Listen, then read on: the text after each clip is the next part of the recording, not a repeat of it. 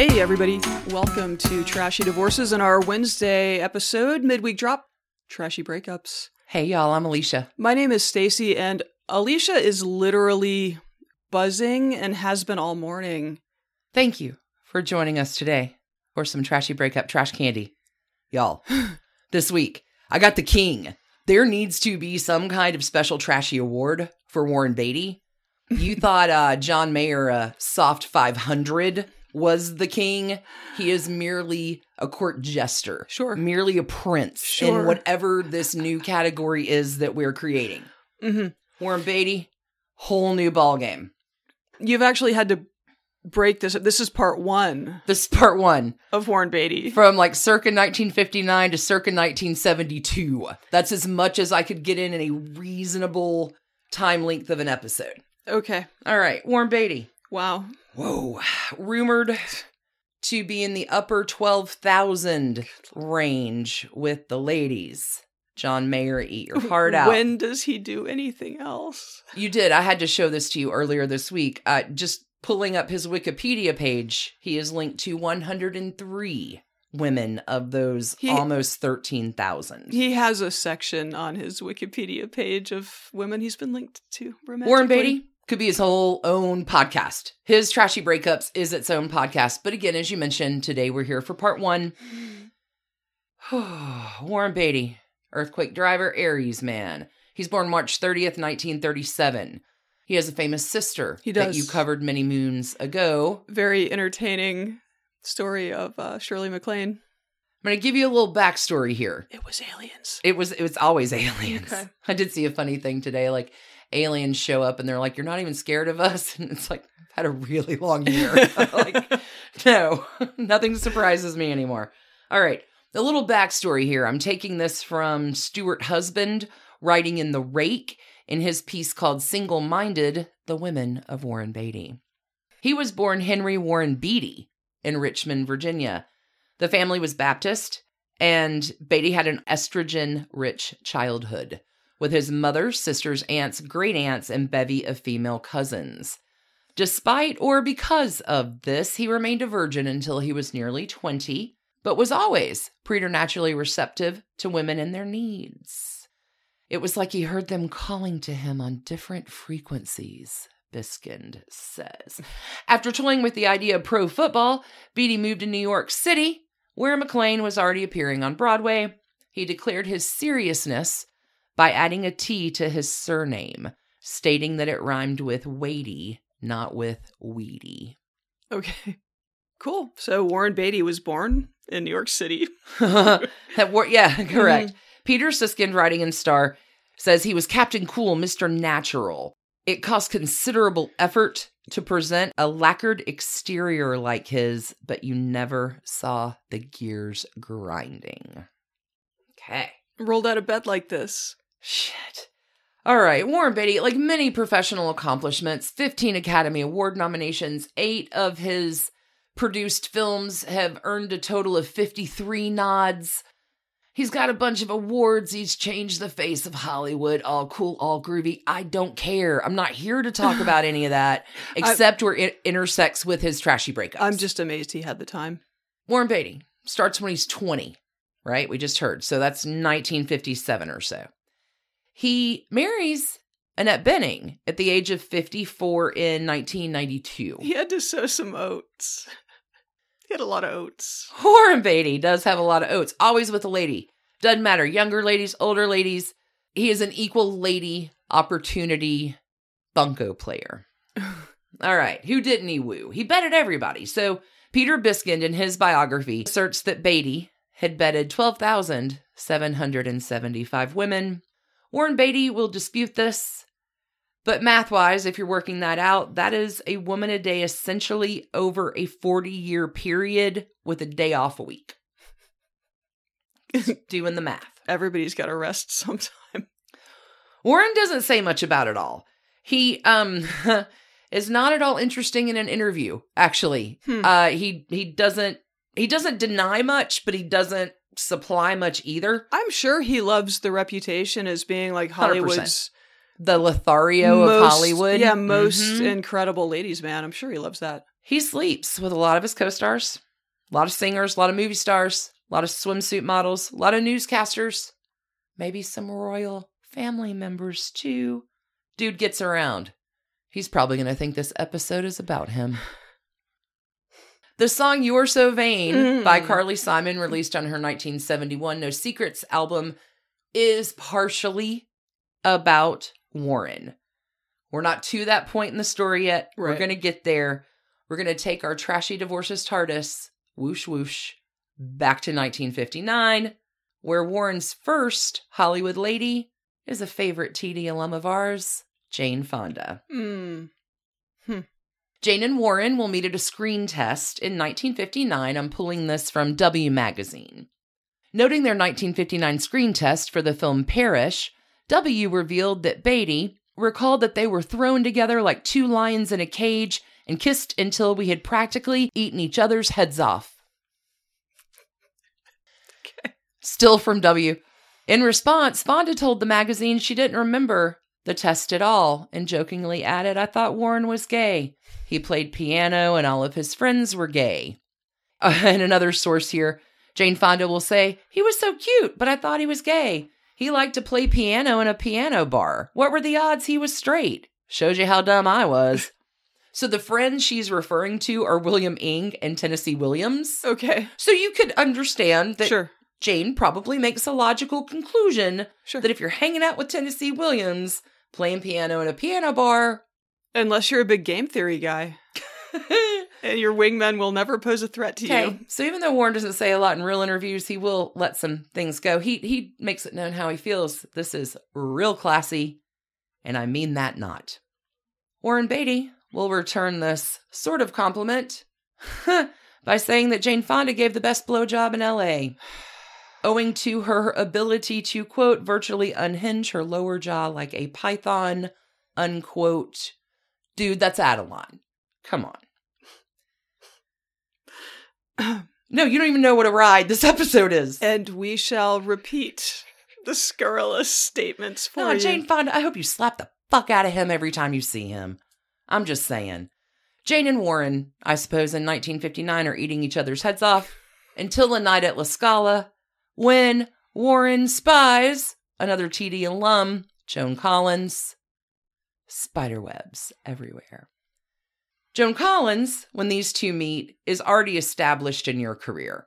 He is not. This is 1960. Okay. He is not yet broken out in his breakout role of Bud Stamper in Kazan's Splendor in the Grass. He is about to star with Vivian Leigh in the Roman Spring of Mrs. Stone. He's 22. She's 26. But this is a relationship with a capital R. He calls her for a date. He'll move in a few weeks later with her. Okay. Joan says, "It was quite a passionate relationship. It was quite demanding. He was 22. Another recollection from Joan Collins. "He likes to mold his women, and I had to stop drinking because Warren never drank. I had to take vitamins because he did. He would be calling me 36 times a day, and he was insatiable. 3-4 times a day, every day. I felt like an oyster in a slot machine." Colorful. Good time to remind everybody. Are the ER months the months you do or don't eat oysters? I can't remember. I know there's no white after Labor Day, but I can't remember which way the oysters go. Okay. Warren and Joan get engaged. Joan will become pregnant. And she will say in 1960, it was just not the right time for her to start a family. Joan will write about this experience in her 1978 memoir called Past Imperfect. She will explain, "I had an abortion. It would have been the death of my career. I was by then 26. I hesitated, but I realized if I was going to have a child, I was going to be able to bring the child up properly. And I believed very strongly that I'm in charge of my body. I was a feminist before the word was heard. And I should do what I felt was right for me. It would have ruined my life. I didn't have a tinge of regret." A timely statement. Very timely statement. So on the counter of that, Warren. Oh. Little quote here as we're moving back along. "Women are like a jar of olives. You can eat one, close it up, or you can eat them all." There's a lot of devouring imagery in this story so far. He might eat them all. We are moving along to another Trashy Divorces alum, Cher. The year's 1962. She is 16. He is 25. Oh, God. He is already hooking up with Natalie Wood, but no matter. Elle magazine will tell the story like this. One night, while passing Schwab's drugstore, Cher was run down by a white Lincoln convertible. "Are you nuts?" she remembers saying to the guy. Then I looked at his face and thought, my God, it's Warren Beatty. Spoiler alert, Cher and Beatty started dating, but you can't call it a relationship, Cher tells me. It was very Warren. Cher didn't get home until well after curfew that night, and as punishment, she was barred from seeing Beatty the following night. Beatty will call Holt, Cher's mom, and negotiates Cher's release from captivity. Not a long relationship. Breaking curfew, will become tough, especially when you're trying to do it, because Sonny is going to be coming with a quickness. I was going to say, about this time. This is about the time she and Sonny hooked up. Mm-hmm. Wow. So, literal car crash of a relationship. Little car crash. Now, Cher will say later, I was only 16. Maybe I can get out of it with that, because you were 16 and what the hell? Yep. She will also say that Warren has probably been with everyone I know. That sounds like it's likely. Okay. Moving along. Another Trashy Divorces alum, Natalie Wood. Warren and Natalie star together in 1961's Splendor in the Grass, changing movies forever. And naturally, a mad love affair begins. And Natalie, this guy is bad news. People show you exactly who they are, believe them. Warren likes to play, quote unquote, with Natalie by hitting on Natalie's younger sister. Good stuff. Yeah, one of his favorite tricks is to bail on her while she's sitting down for dinner at a restaurant to go have a hookup with a hat check girl. So this on-off nightmare of a saga goes on for about 2 years until Natalie is going to turn to RJ for support. But even when she breaks up with RJ, she's dallying back. This is Robert Wagner. Correct. Sorry. You have forgotten. Correct. Again, Trashy Divorces alum. They're all here. We have our own lingo. Natalie's going to hook back up with Warren Beatty in at least a summer of 65 because she's waiting for his phone calls at Roddy McDowell's and his beach parties that Dominic Dunn is attending. Spiderwebs, it all just goes together. Anyway, 2 years on and off. Natalie will turn to Robert Wagner for her marriage number 1 of 2 to Robert Wagner, which is... You don't think Warren Beatty was marriage material at the time? No, out of the frying pan into the fire, man. I mean... Natalie will once remark of her past paramour, Warren. Warren goes through women on an industrial scale, although he does it with great charm. I mean, he must. He must be among the more charming humans alive in person. Okay, so we're going to stay here in the early 1960s for a few more TD alums here. The guy was busy. This time, the esteemed and venerable Vivien Leigh. The Roman Spring of Mrs. Stone is released in 1961, the same year as Splendor in the Grass. Warren Beatty plays an Italian gigolo, getting up on Vivien Leigh, who is 24 years older at the time. Now, questionably, there are some thoughts about this potential affair. Maybe it's a publicity stunt. Maybe it is just cementing the rule that if you are Warren Beatty's opposite co-starring lady, you're going to sleep with him at some point. What is remembered about this film, and perhaps affair, for me is the terrible fake tan that he has all the way through filming. Also, that he will take longer on set in makeup than Vivien Leigh. Moving on. It's time that Warren spends a little time with Mamie Van Doren. This is short-lived, but Mamie comes out in 1987 in her autobiography stating Warren is a wet kisser. He drools a lot. He has such active glands, she'll tell Two People magazine. Well, it's so he can devour your head, Mamie. I'm just saying. Need a little lubrication to get through the hair. Up and over, up and over. Okay, let's for good measure spend a moment internationally here with Brigitte Bardot. Hey! This was steamy, hot and heavy, but not one bit of commitment. Brigitte Bardot will write about him. Warren had a ferocious charm that was impossible to resist. Why or for whom would I have resisted him? Props. Everybody take a breath. Now's a great time. We're going to take a moment to hear from our sponsors this week. On the flip, we're coming back with just wow. Everyone you've ever heard of. Hi, everybody. I'm Katie Segal. And I'm Kurt Sutter. And welcome to our new podcast called Pi, People, Influences, and Experiences. Yes, it's sort of the get to know you at a deeper level, the who, what, when, where, and why you are, rather than what it is you do. Absolutely. We're not going to talk too much about what people do. We just want to know about their families, where they come from, what shapes their parenting if they have kids, what shapes their marriages if they're married. We just want to be really nosy. We want to get in there. A deep dive into nature and nurture. And we started it because there are a lot of people that we don't know that we are curious about. All right. And I have no friends, so for me, it's, trying to get them out of the house. Listen to it on whatever you listen to podcasts on. Yeah, podcast, homecasts. Your podcasting apparatus. Watch it on the YouTube. He's aging himself.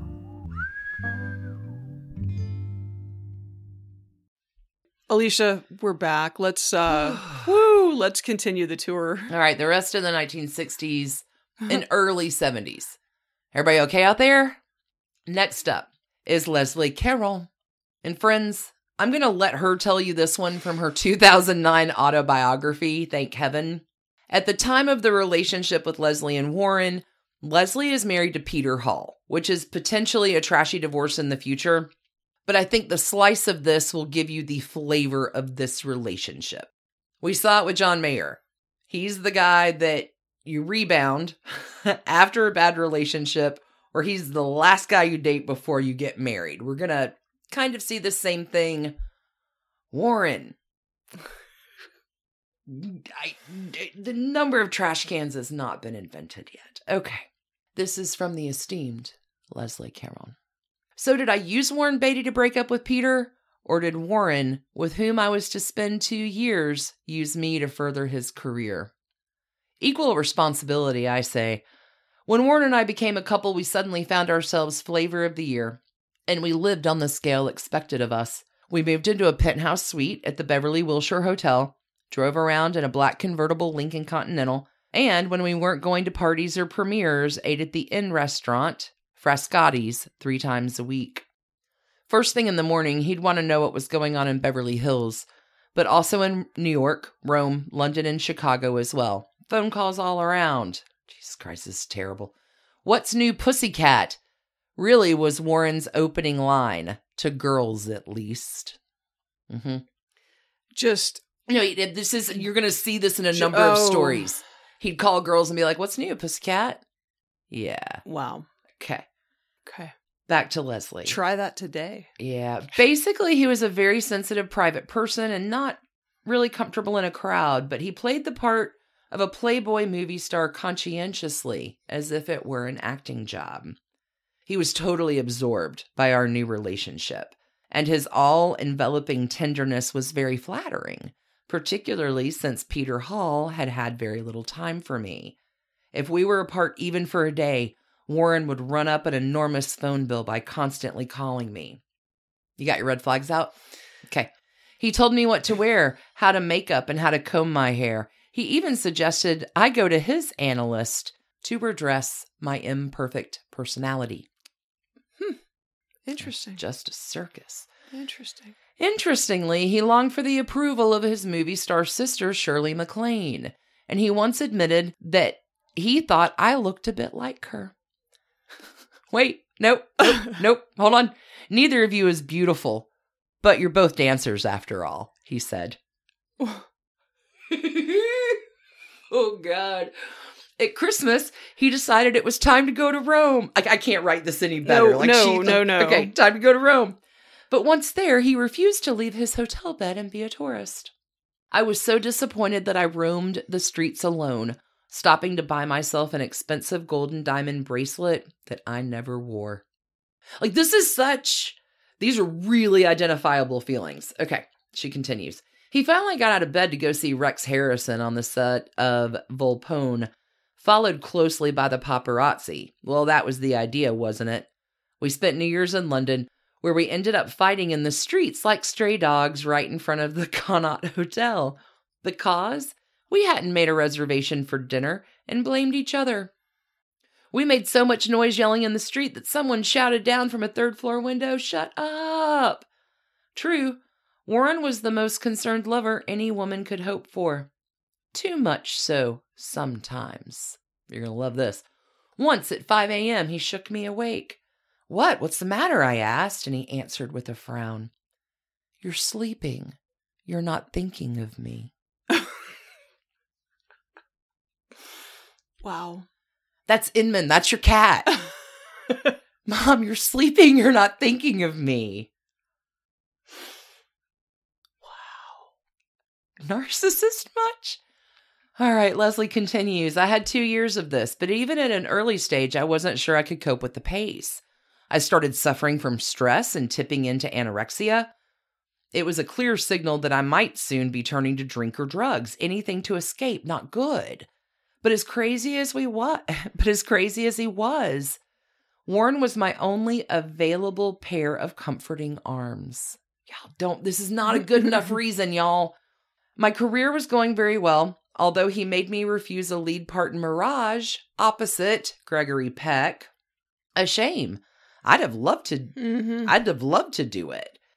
It's hard to explain my complete submission to Warren. I can only say that I was so well conditioned by my mother to obey masculine authority that it took me years to rebel.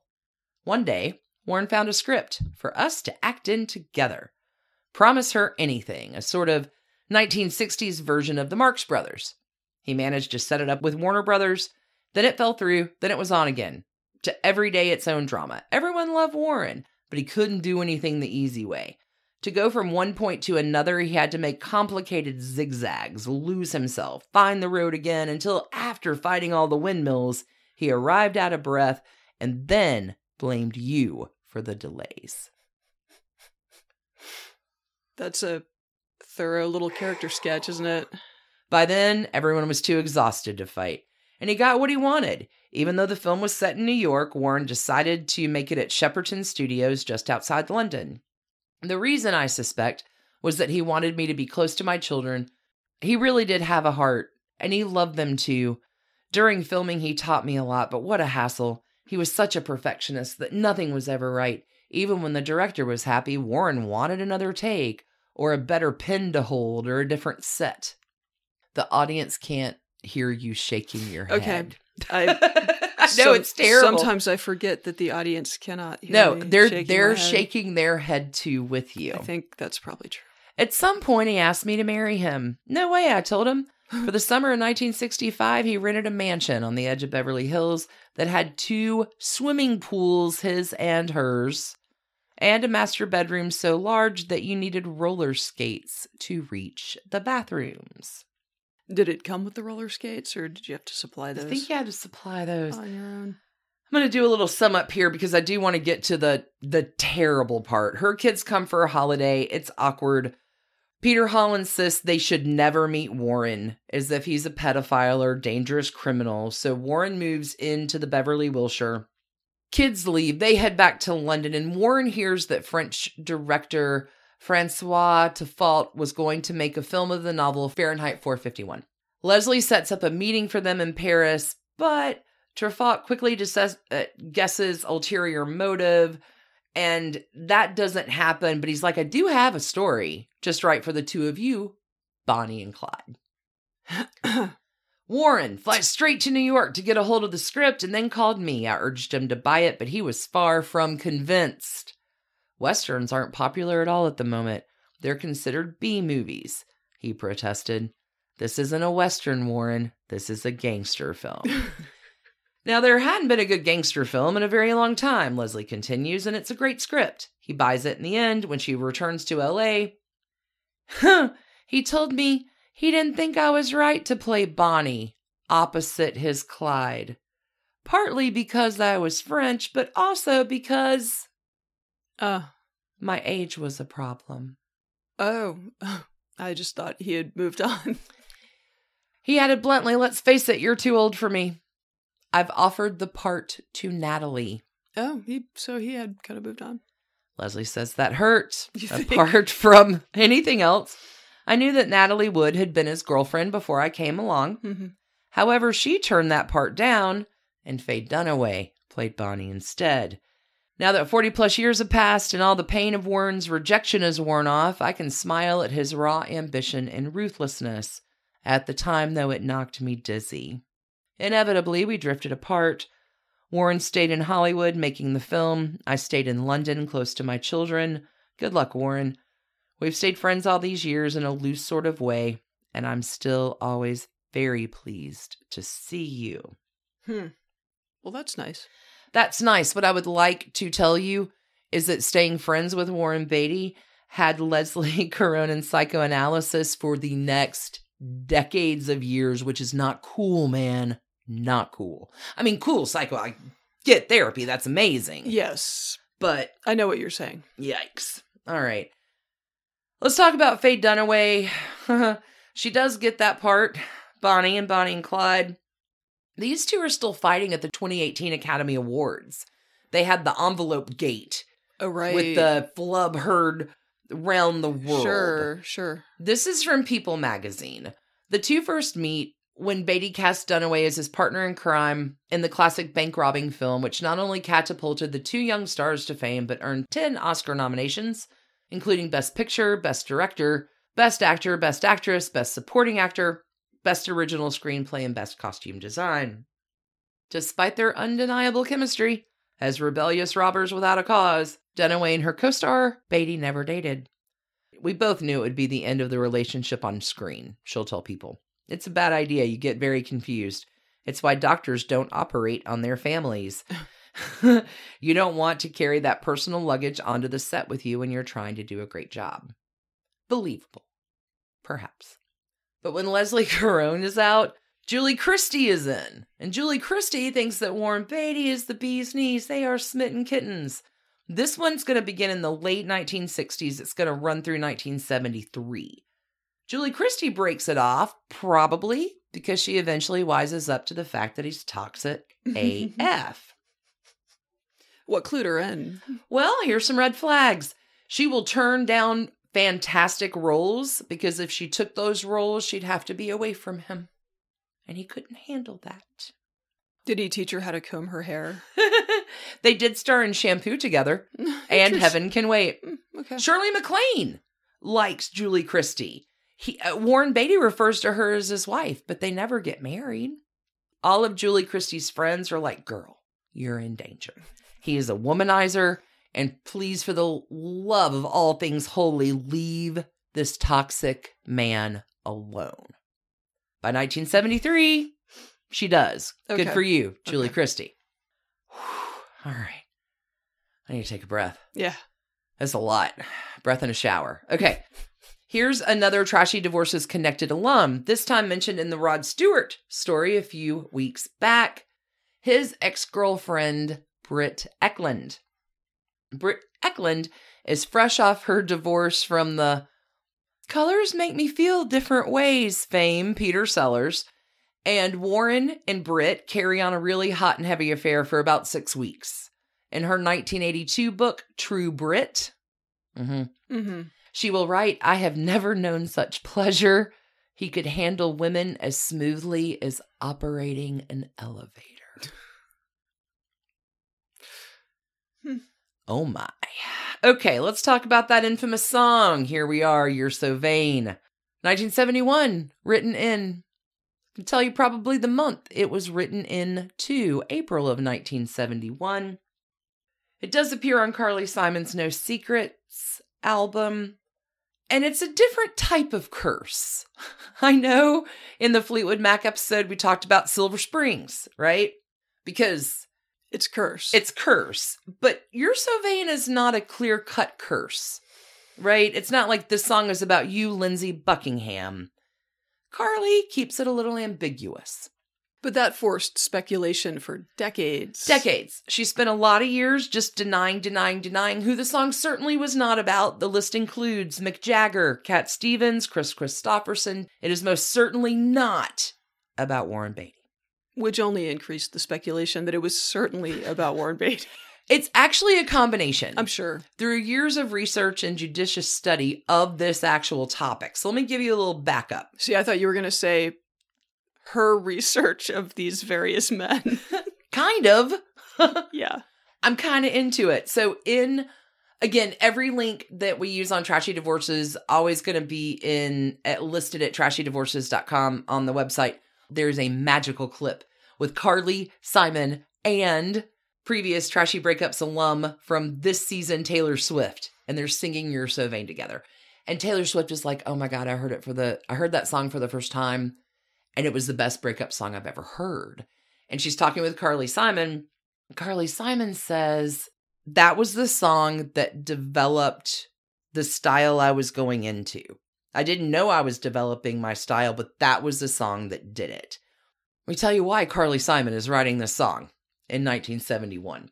It is April night. Well, it's actually March. And Carly Simon gets a call. Hey, we want you to open at the Troubadour 5 opening shows for Cat Stevens, who's going to be there in April 1971. A little bit of a problem.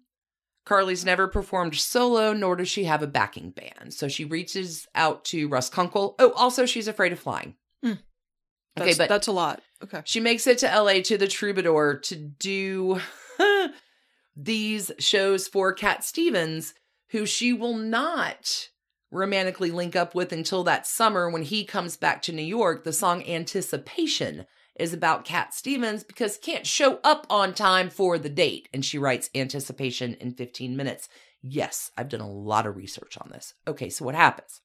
Carly Simon, terrified of flying, terrified of performing, opening for Cat Stevens, and I can understand how you're probably in a vulnerable position in 1971 at the Troubadour. They meet. There are sparks at the Troubadour this particular night. Warren Beatty, few hours after meeting Carly Simon at the Troubadour, is going to show up at her place in LA. They have a game night, play some bunco, dice, I don't know. Carly Simon keeps her therapy appointment at 11 a.m. the next morning. Okay. They spend a night of passion. Okay. Okay. Playing bunco. You've made up the bunco. Totally. Okay. just so we're clear, just you purists out there. Why are you trashing bunco, you guys? I was watching through the windows and it was not bunko. It was not bunko. Okay. So Carly shows up at her 11 a.m. therapy appointment, which is awesome. You keep those. Mm-hmm. And as Carly is revealing her night before Troubadour, what happened, I'm terrified of getting back on a plane to going home. Oh, yeah. Last night, Warren Beatty came over. We played cards.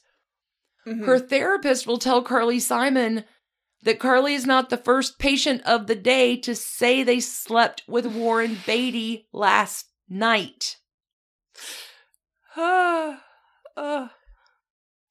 Wow. Second verse is completely about Warren Beatty. You had me several years ago when I was still quite naive, when you said that we made such a pretty pair and that you would never leave. You gave away the things you loved. One of them was me. I had some dreams. There were clouds in my coffee. Yeah. Okay, but first verse isn't about Warren Beatty. Totally different spiderweb here. The first verse is about Nicholas Delbanco. Carly and Nick Delbanco spend the late 1960s together, kind of vagabonding around France, which is why you totally get why she'll use the term gavotte when so many other words in that verse would have rhymed. Why is it about Nick Delbanco, and what does this have to do with Trashy Divorces? Who is Nick Delbanco? Nick Delbanco is a writer. He is also a professor at Bennington College, which is the real-life Vermont campus that Hampton College, the fictitious college location in Donna Tartt's The Secret History, is set. Nick Delbanco wears apricot scarves. It is his thing at Bennington. Yeah. Okay. He is the one with the apricot scarves. Nick Delbanco, which hooks into... Is this about Warren Beatty or... Yeah, but this gives me a chance to talk about our book club on Patreon that's happening October 3rd, where we are talking about The Secret History, written by Donna Tartt. I'm starting to see why you've been so very spun up about this story. No, Warren Beatty is the spider in the spider web. Right. He connects But everything. I didn't know that your Donna Tartt fixation would also get It's not just tingled. Donna Tartt. We talked about this in the Raelle Hunter story. And Jay McInerney. You've got Robert Easton Ellis. You've got spiderwebs that... Bret Easton. Whatever. You have... We're going to trim this section a spider lot. webs that connect to everything. What I do want to let y'all know, if you want to come to the Trashy Divorces, The Secret History book club by Donna Tartt, October 3rd, you can join us on Patreon over that. Okay. God. Off the rails. And we're getting back to the rails. Okay. I want to talk about the song. The song is important. So the third verse, future Trashy Divorces alum here. Oh gosh, I'm not done. I also added to our free Trash Candy Patreon link a Carly Simon 6 Degrees of Separation episode, as well as your Trashy Confidoodle. Why did you throw me off? I had it so scripted. Kitchen Confidential, my trashy tutor Kitchen Confidential takeover. Jesus. Okay. Whew. You're so vain. That is at bit.ly/trash candy. Okay, let's return to the story. You knocked me off my axis. Okay. Now. Your axis is... Third verse. Probably about Mick Jagger. Okay. Who will actually sing backup vocals in the song You're So Vain. Carly and Mick have not had their affair yet, but they will have that affair happen sometime after the song is released. We've covered Mick Jagger. But we haven't covered this one. In the third verse, Okay. You're interested who, when you're not with some underworld spy or the wife of a close friend is? That's Angie Bowie, who is married to David Bowie. Mm. Boom. Everybody in Hollywood getting around. We're almost done. We're not quite done yet. We're getting close. Infamous day in April. You had me several years ago when I was still quite naive. Then I learned from my therapist just a few hours later that, I wasn't your only one. Carly Simon will say that Warren Beatty called her years later and said, "What's new, pussycat? Thanks for the song." Oh my God. Mm-hmm. Okay, technically that should end this episode, but just for good measure, we cannot not talk about Joni Mitchell, Okay. who Warren Beatty will romance to get back at Carly Simon for writing the song You're So Vain. Now, this is where it gets a little complicated, because Carly Simon and Joni Mitchell at the time are both vying for the attentions of James Taylor. Okay. Laurel Canyon, 71, yo. Whoa. Carly Simon will eventually marry James Taylor in 1972. I think that's comboed with your Fleetwood Mac divorce. I think that's the pair up on that one from many moons ago. But whatever Warren begins as a revenge fling with Joni Mitchell, it lasts a little longer than what just would be a fling. But ultimately, no dice. Okay, this is from The Cut. I'm just going to read this paragraph, and I think that you'll be able to tell what went wrong with Joni Mitchell. Warren Beatty, said she, Joni Mitchell, dressed like a senator's wife. Though she tells me that Beatty couldn't pull me, and it pulled him into psychiatry because he was used to his pleasure. Leonard Cohen said I dressed like a debutante, Mitchell says. When I went out of the hippie thing, I started wearing Yves Saint Laurent and some more expensive clothes, I guess you'd have to say. Still very casual the way I wore them, since I wore them in my own way. And Warren, who was going out with Julie Christie at the time, said that my purse, which was Chanel, one of those quilted bags, was a nice design. Julie carried a military bag, a khaki canvas bag. Warren just said mine was an unbecoming purse for an artist. Joni's response is questioning, I have to give up my individuality to belong to the club? No, you got a quilted Chanel bag, baby. You carry that. Carry that all day long. You don't have to do that, Joni. No one should be giving up any of their individuality for a relationship. In fact, you being you and carrying that Chanel bag and dressed in whatever way you want should enhance that relationship. This whole part 1 has been an adventure into, I think, recognizing and understanding the warning signs of a serial womanizer. Not one moment in a good relationship should be compromising yourself unless it leads you to the greatest breakup song of all time, You're So Vain, and that creative output. That's part 1 of Warren Beatty. So you're saying that Warren Beatty and Dave Coulier have something key in common. Heard that No Scrubs song was about Warren Beatty. No, but I mean, plenty of people think that Alanis' You Ought to Know is like about them, now correct. but is now like the greatest breakup song ever. But yes, I would say those two are very much on par. You're So Vain is the You Ought to Know breakup song of the 1970s. Yeah. 100%. That was a ride. I promised it was going to be. You did indeed promise when you that. saw the Disco Glitter Sparks, that Laurel Canyon hippie vibe coming off me, you knew I was getting into my element today. Yeah. Hey, before we close up, I'm bringing out my hippy dippy magic mirror for the first time on a Wednesday. We never magic mirror on a Wednesday. We don't. But I was so taken by this. My magic mirror for the week. Whose name do I see?